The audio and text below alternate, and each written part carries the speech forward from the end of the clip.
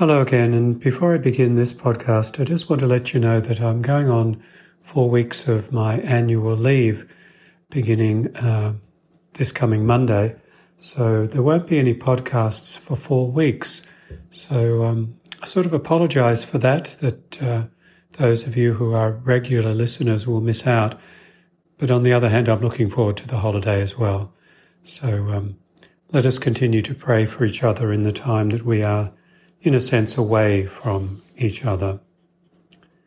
I've titled this podcast, The Church, Mystery, Mother and Teacher. And it seems to me it's an appropriate thing to speak about as we listen to these scripture readings this coming Sunday.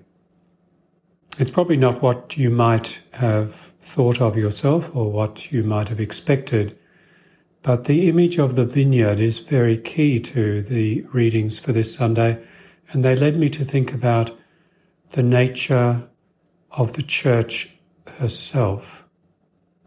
As we know, the church is both divine and human. It's divine because its founder and its head is Jesus Christ, the eternal Word of the Father, and because the Holy Spirit abides in the church, keeping her from accepting error and leading her into all truth.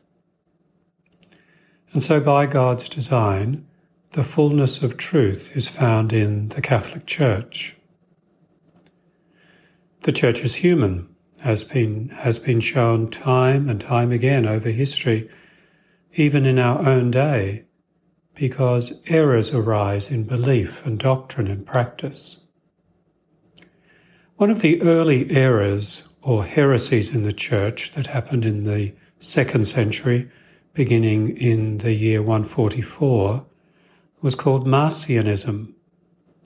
It was named after Marcion, a monk, and this heresy cast a division between the Old Testament and the New Testament.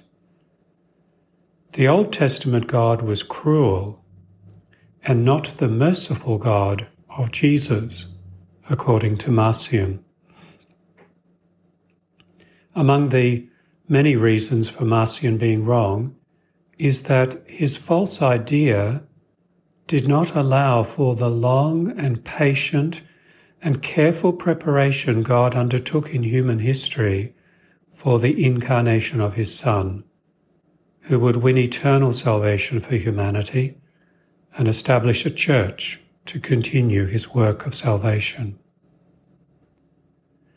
The reading this Sunday from the prophet Isaiah shows us that God wanted to draw people to himself, to nurture and develop them so that they would bear the fruit he desired.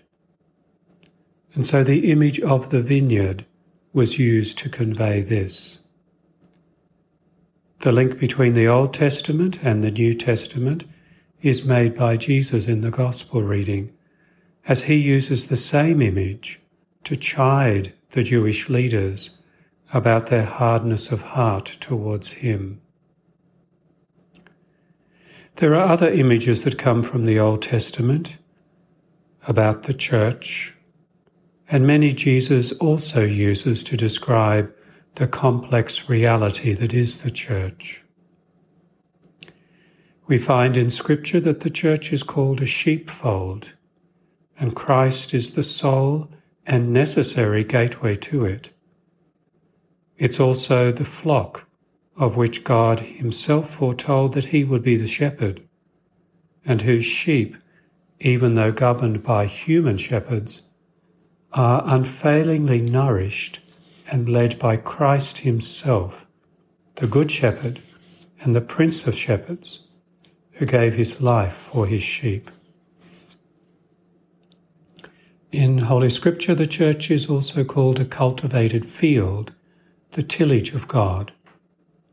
On that land the ancient olive tree grows, whose holy roots were the prophets, and in which the reconciliation of Jews and Gentiles has been brought about, and will be brought about again. That land, like a choice vineyard, has been planted by the heavenly cultivator. Yet the true vine is Christ, who gives life and fruitfulness to the branches, that is, to us, who through the church remain in Christ, without whom we can do nothing. Often too the church is called the building of God. The Lord compared himself to the stone which the builders rejected, but which was made into the cornerstone.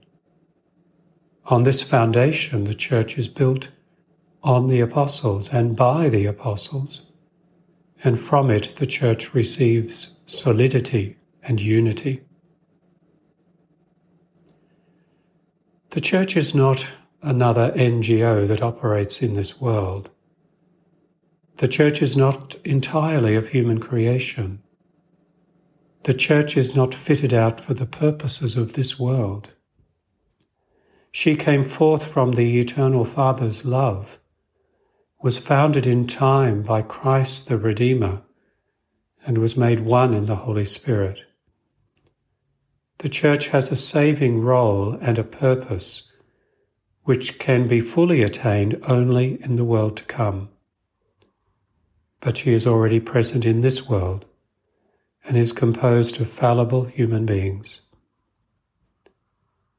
We are members of the earthly city, but we have a call to form the family of God's children during present history of the human race and to keep it increasing until the Lord returns again.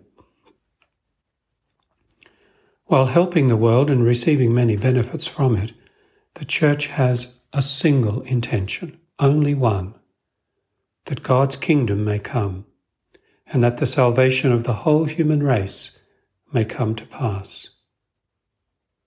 For every benefit which the church during its earthly pilgrimage can offer to the human family stems from the fact that the church is the universal sacrament of salvation, at the same time showing and exercising the mystery of God's love. We have entered into this marvelous and mystical entity, which is the Church, through holy baptism. It is God's purpose that we receive from the sacraments of the Church the nourishment, the forgiveness, the healing, and the strengthening that can bring us to eternal life in heaven. In truth, the Church is a mystery, but our mother and our teacher, as Pope John the 23rd called her. Knowing all this, there should be gratitude in our hearts for what we have been given, for what we have received. Laudetur Jesus Christus, and may God bless you until we are together again.